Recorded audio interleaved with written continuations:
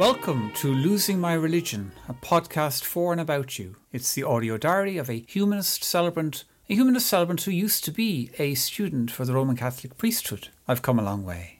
I'm Joe Armstrong, and many questions will be asked in this podcast. Do many priests and bishops feel that religion is a money-making scam? Does a lack of self-esteem predispose people to believe in a religion? Does religion offer a sense of control? If I say my prayers, my sick relative won't die. Do people commit to religion believing it's the best way to be good, or the only way to be good? How does leaving religion affect your psychological health and relationships? Where will the church be in 20 or 30 years' time? Is leaving religion like looking through the looking glass? Do former believers undergo a baptism of fire into humanism? How can you know that you are right to abandon your religion? Is it therapeutic writing about the experience of transitioning from belief to unbelief? These are among the many fascinating questions which were asked recently at a live event. It was the launch of my memoir, In My Gut I Don't Believe. It was chaired by Eamon Murphy. Let's get straight into it.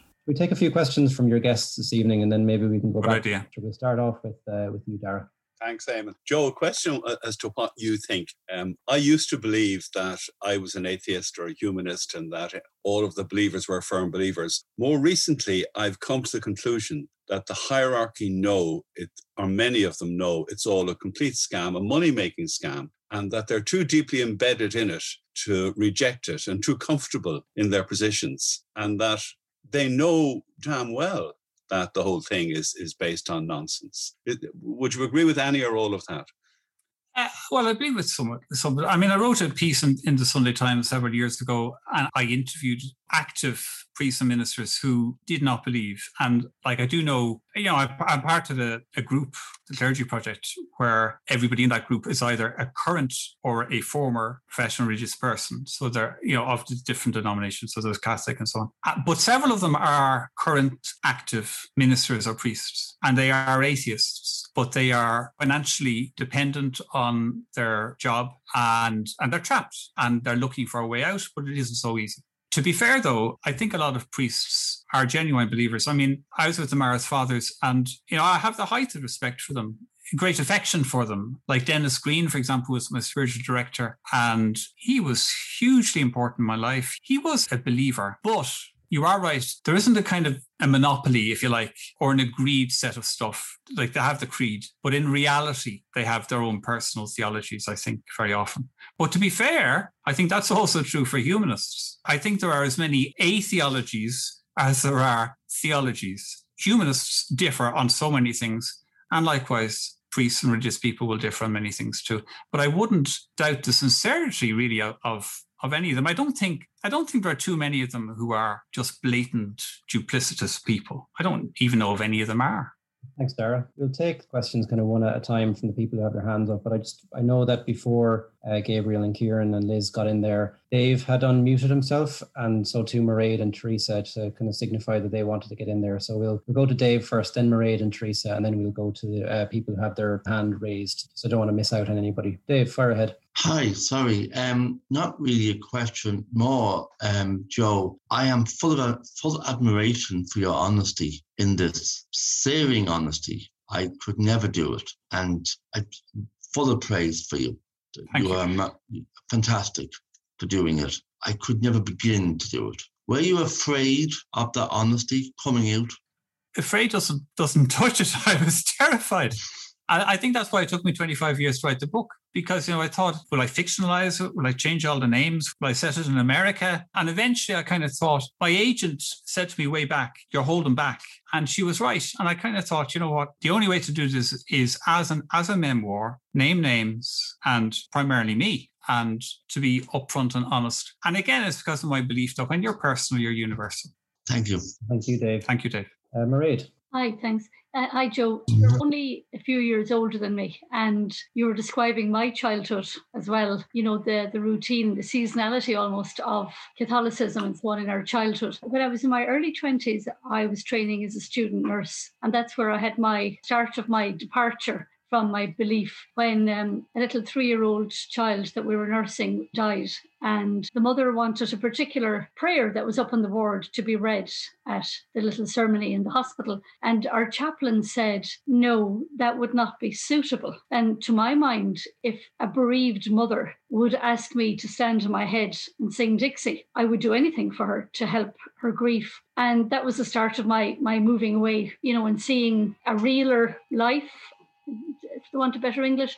And I wonder, is it lack of fullness in somebody's life that makes them reach so strongly for religion, or is it sense of control? If I say my prayers, my sick relative won't die. What do you think?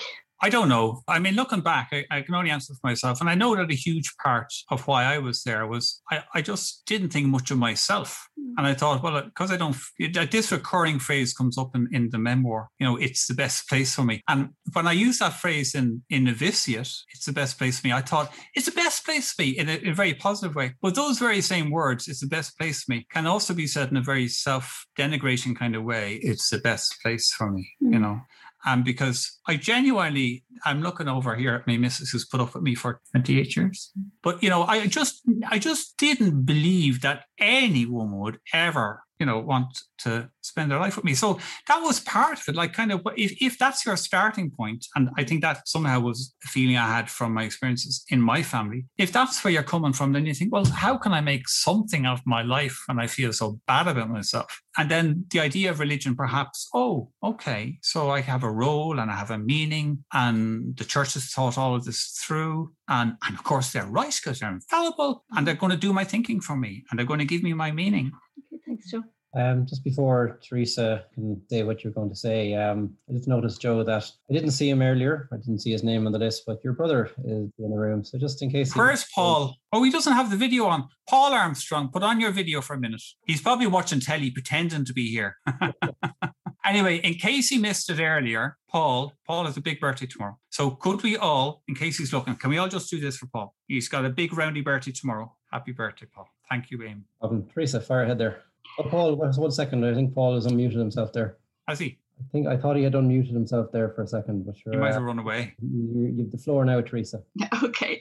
First of all, Joe, thanks very much for this book. I think it's a really important book because it gives an explanation of what was happening in Ireland for people who didn't live through it, because young people now will not believe how things were in the Ireland. Now, I'm a bit older than you, but I read the book and I reviewed it on the Book Depository, which is where I buy most of my book, or some of my books at the moment. But in the beginning of your first reading there, I want to go back to that, because apart from what I consider the coercive control that was going on with you and the other guys in the seminary, you said something that sort of resonated with me at the beginning of your first reading. You said you were an idealistic teenager who wanted to do good, who wanted to make some meaning in his life. And I think, you said the person is universal. That's true, because I was the same kind of teenager. I wanted to do something good. But at the time in Ireland, the way you could do something good, there wasn't an awful lot of avenues open to you. So the church was one way. And I know I was recruited for the convent, but I escaped because I had discovered a boyfriend at that stage. But I started doing something good by setting up a branch of the Legion of Mary in my town, and ended up complaining the parish priest to the bishop. But what saved me was feminism. That at the time I was doing all that,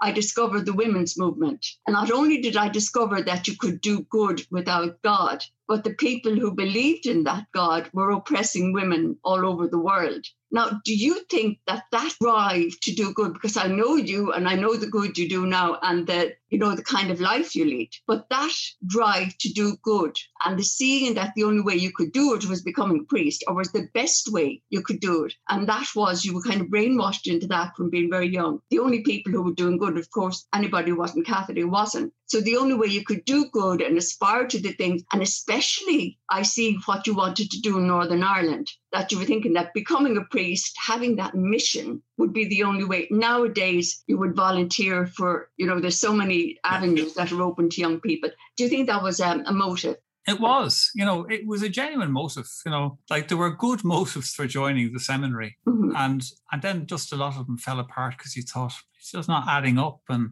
I did, as you mentioned, I was passionately committed to this idea of reconciliation. Like, what is the biggest need in Ireland? What's the biggest need in Ireland? It's not teaching kids in a school. There are oodles of teachers, lay teachers. Why be celibate to be a teacher? It's ridiculous. Why would I do all of that suffering and loneliness and longing and all that stuff to teach English and French or whatever it might be? I just thought it was stupid. And I'd gone to a Christian Brothers school, and I would never have dreamt of becoming a Christian Brother, simply because, well, why would you do it to teach? So yes, I wanted to do something good. I thought the most important thing to do in life was to work on, well, what's the meaning of life?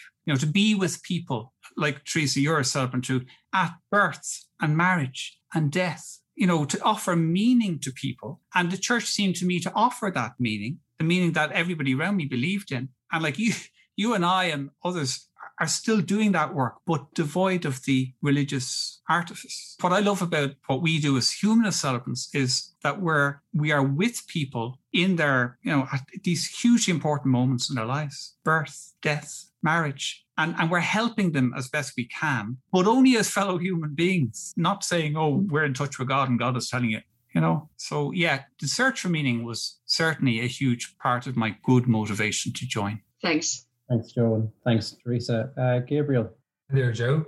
Gabriel, how are you? Throughout those years leading up to you leaving the seminary, I'm just wondering, how did all of that pressure weigh on how did it manifest itself in terms of your, psychological and physical health? And did it? And secondly, when your family and friends, how did they react better than you would have thought when you left? First part of the question, I'm going to cheat. You really kind of have to read the book to get that, because the book goes into all of that. Okay. How did other people react? Like my mother, honestly, I never knew from day one whether she was happy I was joining the seminary or not.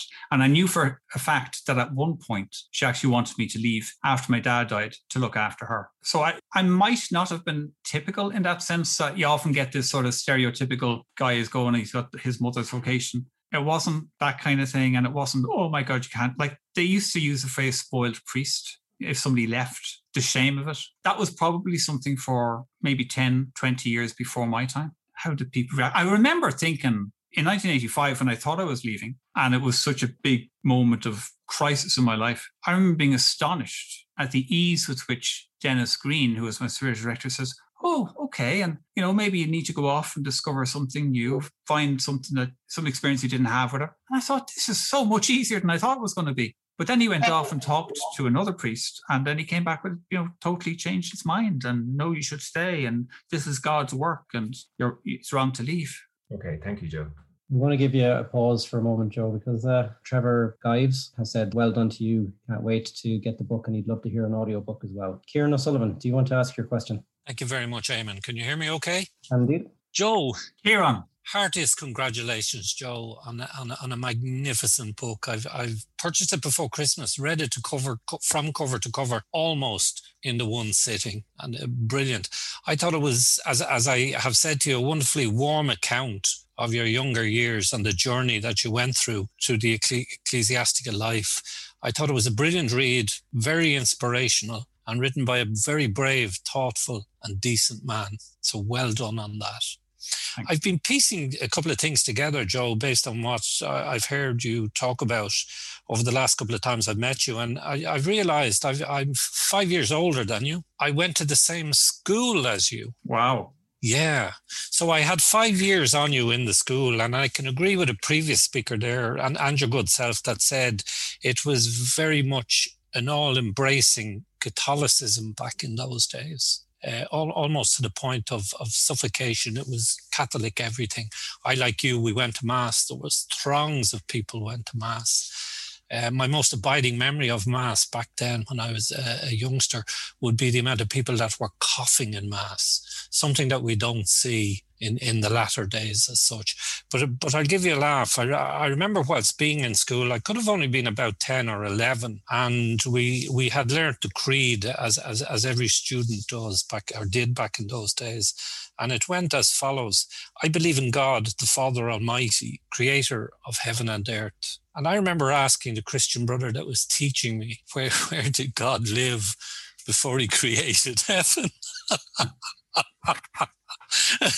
That was a no-no. I shouldn't have asked that question. So I was seriously realigned thereafter. But my question to you tonight, Joe, is given the experience you have had in the church and things like that, where do you see the church in 20, 30 years' time? Where do you see the end game for it, if at all? Well, it's hard to know. I mean, as I said, for the Marist Fathers, right, they sold their seminary. It's about to be demolished, the place where I lived. So when I was there in the 1980s, the question was there, are religious congregations heading for extinction? I mean, the word extinction was used, and it seemed like, But, 17 of the 20 who joined with me have left. And now most of them are pretty elderly. And extinction is really happening. And it's actually sad. I mean, maybe some people I know who be delighted to get rid of them. But, I have an affection for them. And I learned and gained so much from it. So where's it going? Like religions, certainly me as a Catholic, I thought this was the truth, the religion, the one God. But there have been so many religions over the years. I mean, 2,000 years is nothing in human history. It's nothing. And there are like tens of thousands of religions out there. People don't believe in the Celtic gods anymore. They don't believe in the Nordic gods anymore. They don't believe in the Latin gods, the Greek gods. They're all in the past. And I imagine that sooner or later, it will be the same with Christianity and Islam. It'll go.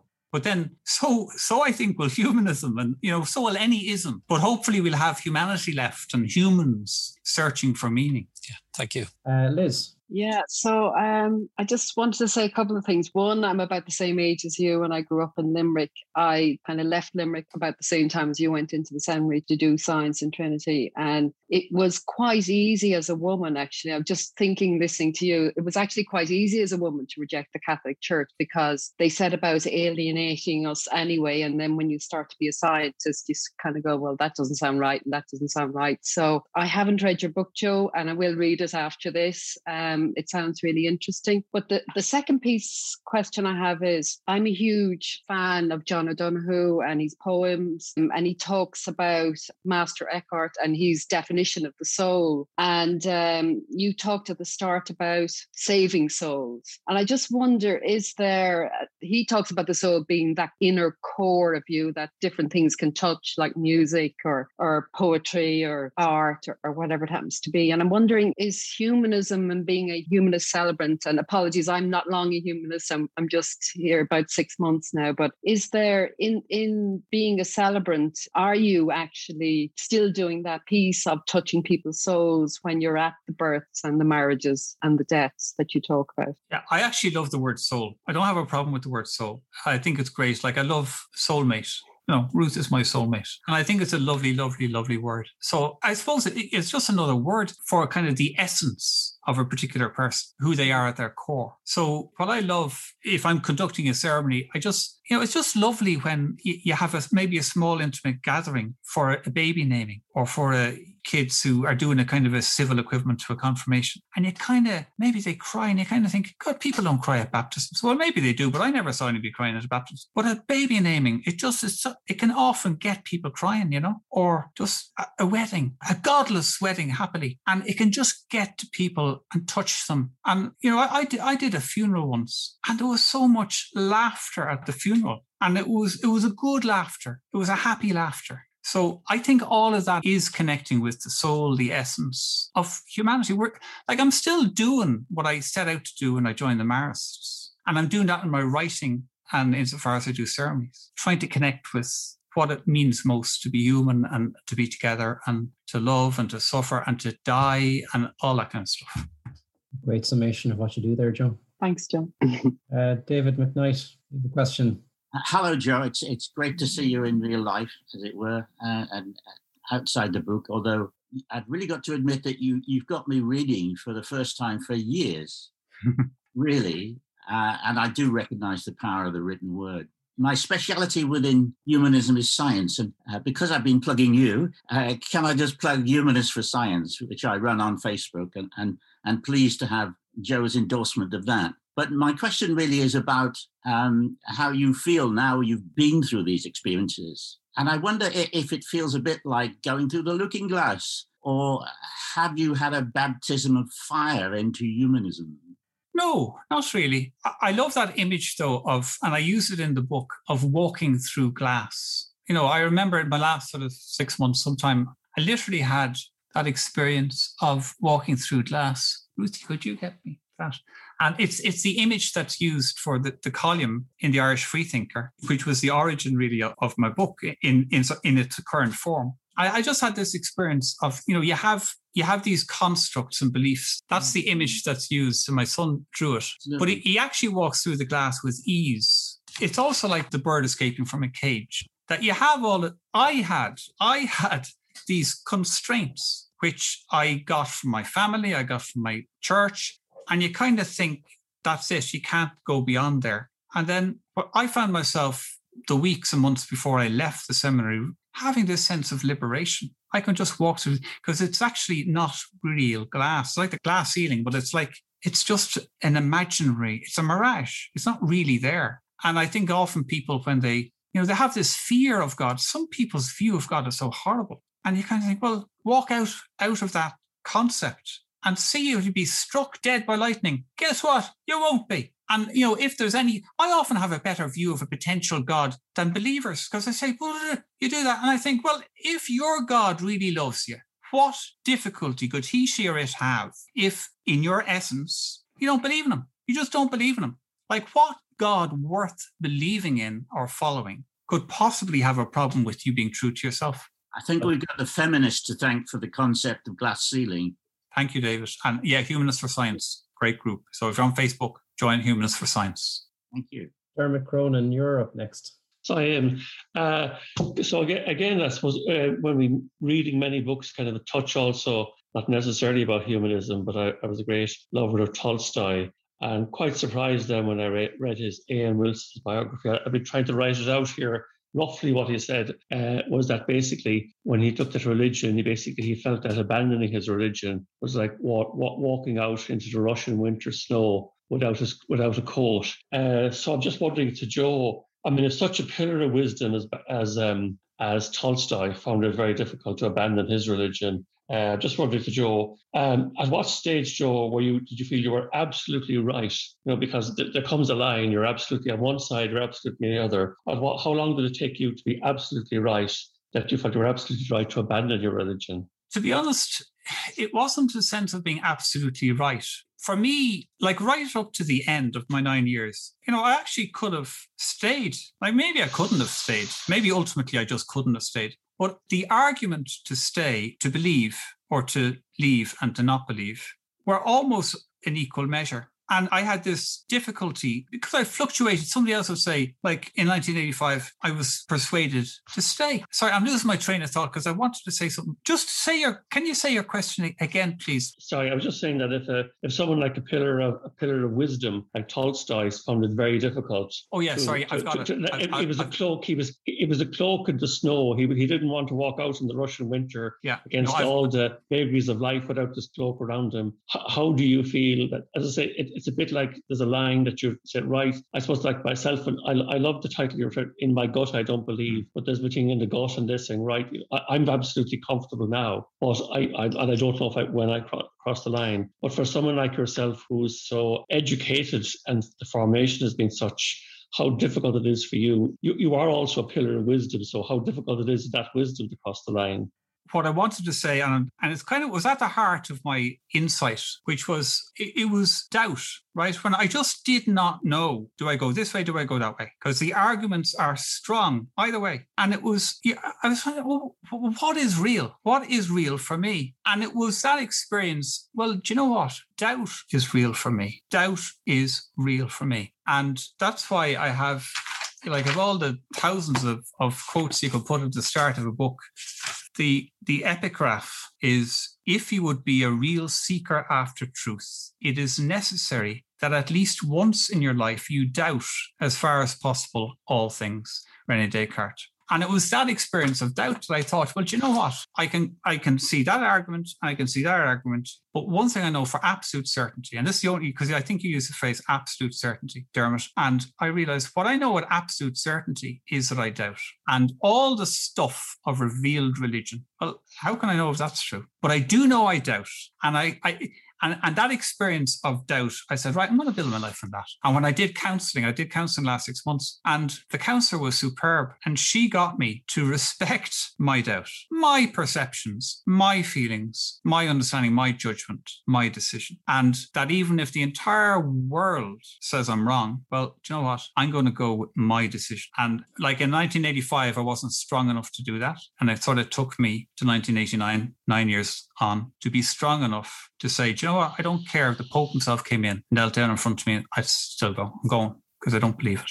And that's the bit I didn't read out was, where I was forced by the counsellor in this moment, right now, in this moment, how do you feel? I don't know. And I could see but right now, this second. And I thought, in my gut, she was asking me, how do you feel in your gut? And it was terrifying to make that, absolutely terrifying. What? You mean my identity, my future life, my income, my everything, my whole worldview, to decide that simply on my gut.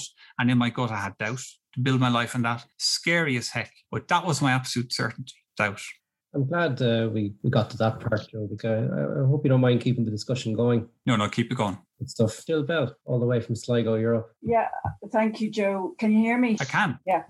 I haven't read your book yet, but I'm looking forward to reading it. You've nearly answered the question, but I'd just like you to go into a bit more detail about how you experienced this feeling of non-belief in your gut. We can talk about the gut as a second brain, so if the gut has a certain intelligence, but, I'd like to hear your description of what that experience was in your gut. It was literally physical. It was physical. She asked me this question. She just persisted. It's a bit, I'm not going to read it. So you're going to have to read the book and read that section. But it's a section I didn't read out, but it is the kind of climax of the book. So it's section 94. And literally you have, the counsellor was there in front of me and she was saying, right this minute, do you believe? Do you believe you have a vocation? And by the way, for me, it wasn't even a vocation. I kind of thought, well, it's not just do you believe you have a vocation. To me, it was like, do you believe it or do you think it's all a load of nonsense? The whole thing, the whole religion thing. And yeah, she just, right now, this minute. And literally, I visualized my gut and I became aware of my gut. And I thought, well, if I had to decide this minute and, the planet exploded the next minute, if I just had to decide on my gut, in my gut, I don't believe. And that's why that is, people have suggested to me that I should have called it Dare to Be Me, but really the title is the right title. In my gut, I don't believe, because it took me so bloody long to realize that in my gut, I don't believe. And when you know that for certainty, when you can base your life on the absolute certainty you have is that you doubt, then you can build your life. Joe, I see your brother Paul has unmuted himself. I just wonder, does he want to say hello? Paul, where are you? How are you, brother? Hello, Paul. How are you doing?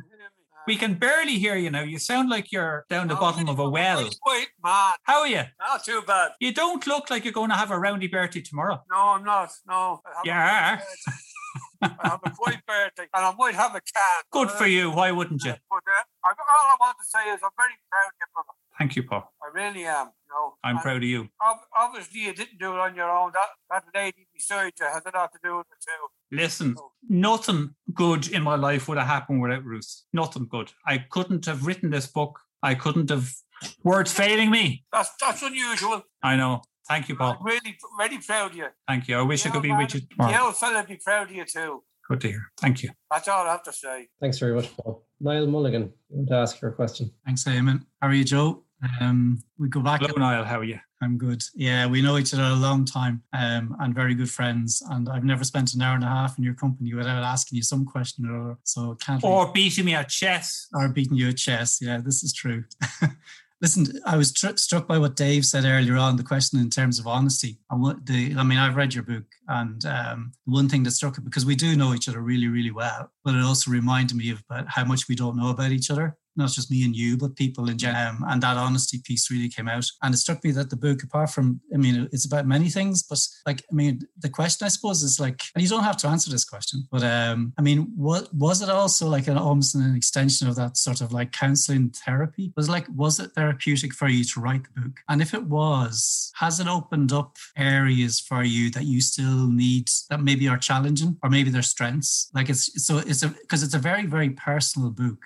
So that's my question, which we can answer over a pint at some stage when the pandemic's gone as well. If we could ever have a pint again, wouldn't that be good? No, give it to me again. Okay, so in terms of writing the book, there's so much honesty in the book that is it a form of therapy? Was it therapeutic for you to write that book? Yeah, I can tell you, Niall, that yes, it was therapeutic. It really was. I mean, do my journaling. Without that, I couldn't have written the book. So I always find journaling very therapeutic. You know, it does all the things that prayer was meant to do for me. I journal today. It grounds me. And often I'd write something in my journal and I think, well, this is a private journal. Nobody is ever going to see that. And so making the decision to make that deal with the reader that I will actually, you know, I'm not going to be vague. I'm going to say, this is what's going on. These are my feelings. These are things that happened to me. Just that was a deal I made with the reader. And yeah, it was good for me, you know, and I'm just so incredibly proud. Like when it was published in December, I thought I can die now happy. You know, I've told my truth. So I feel like, and I would, other things I've done that I'm very proud of, but in terms of writing, I would let it all the rest of it burn. Although there's loads of it I love to say that book. I think that's what makes the book. It's that honesty piece that makes the book. And you should be very proud of it. Thank you, Niall. I'd be even prouder though if I could ever beat you on the chessboard, but that's never going to happen. Well, that'll be another day, Joe. So. Can I just thank Eamon, because Eamon has been a midwife, but you have been a midwife for this book because you read the early columns that appeared in the Irish Freethinker, and having laboured, I'm doing the labouring, you're doing the midwifery, but having laboured with this book for literally 25 years, you know, at times you think, oh, it'll never be published, or I don't know how to write, or whatever. And your encouragement and your feedback and your enthusiasm was essential. So I want to thank you for that. I have to thank me, Mrs. Ruth, but I also want to thank everybody who's here. I really do. Thank you so much for being here. And even if you don't buy or read the book, I would love if you each left this room thinking for yourselves, I shall dare to be me. I think that's a perfect spot to finish up on. Thank you, Joe. You're a very easy interview. And I think Teresa Graham hit on it very well earlier. She pointed out the extent to which many of the social changes that have happened in Ireland the last few decades provide very important backdrops for your story. And you said it yourself, 20 young men entered the novitiate with you in 1980. All but 3 eventually left either before or after ordination. I've no doubt that to some extent your story is theirs too. And that's a very important aspect of the recent history of this country, recent social change. Read this book. You'll be entertained and a wiser person for it. And ladies and gentlemen, thank you all for coming this evening. Thank you very much. I want to put here. I know it's not in person, but if we were in person, I'm sure we'd all give them all a big clap. Yeah. I'd expect a big hug from you, daughter. Thank you, Sarah. Thank you, Sarah. And George. Here's Joe. See you soon. Thank you. In My Gut, I Don't Believe, a memoir by Joe Armstrong, is now available on Amazon. Please consider supporting our podcast at patreon.com/Losing My Religion. That's patreon.com/Losing My Religion. And thank you to my first patron, Gareth Ferris. Thank you, Gareth. Thank you for listening to Losing My Religion. If you'd like to contact me, you can do so at podcastlosingmyreligion@gmail.com or on Twitter at losingmyrelig1. That's at losingmyrelig, RELIG, and the figure 1. Talk to you soon. Meanwhile, trust your doubt. Happy days.